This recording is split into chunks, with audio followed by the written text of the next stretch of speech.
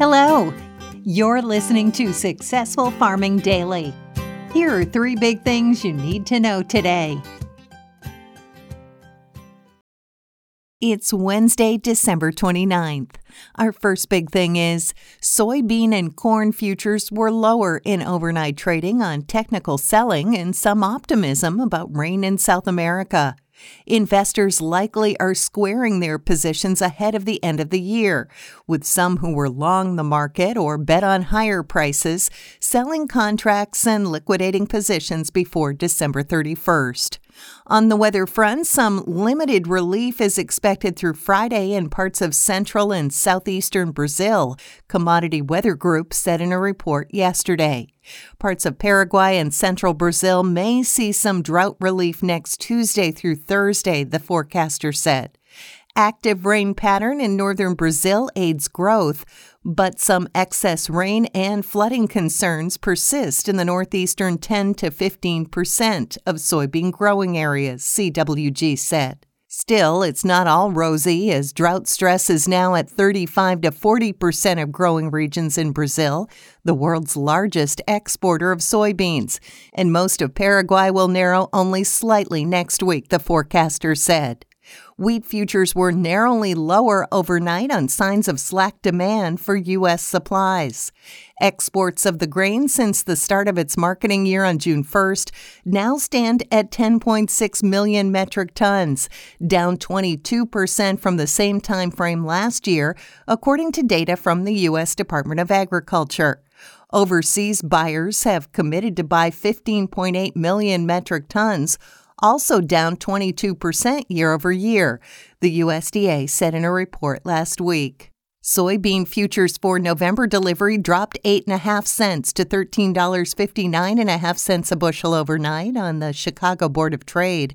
Soy meal fell $1.90 to $407.20 a short ton, while soy oil declined 0.18 of a cent to 56.49 cents a pound. Corn futures for December delivery fell 2.5 cents to $6.0225 a bushel. Wheat futures for December delivery lost 3.5 cents to $7.80 a bushel, while Kansas City futures dropped 4.25 cents to $8.17.5 a bushel. Next up, China likely will approve use of domestically made genetically modified corn varieties after a public comment period lasting through January 17th, the Ministry of Agriculture and Rural Affairs said in a statement. The companies making the new GM varieties are China National Tree Seed Corp., China Agricultural University, Hangzhou Rufeng Biotech, and Beijing Dabenong Technology, the ministry said. After the public comment period, it's expected the government will approve the new varieties.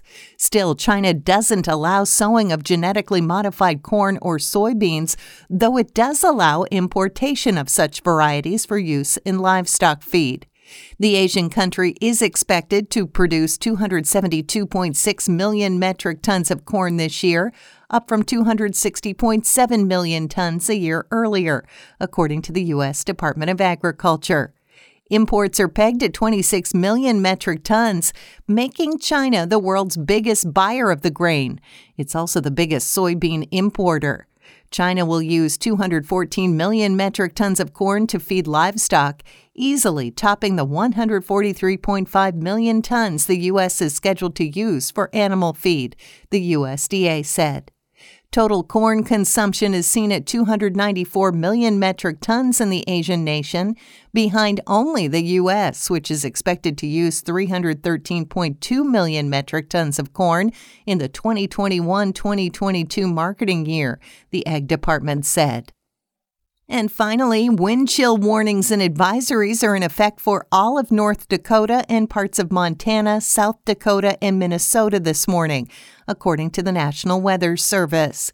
Life-threatening cold is expected as wind chills are forecast to drop as low as 50 degrees below zero Fahrenheit, the NWS said in a report early this morning. Frostbite on exposed skin can occur in as little as 10 minutes, the agency said. Don't be outside too long.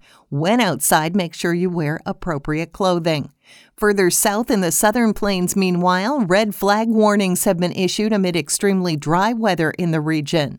Winds will be sustained from 20 to 30 miles an hour with gusts of up to 40 miles an hour expected, the NWS said. Relative humidity is forecast to drop as low as 19% today.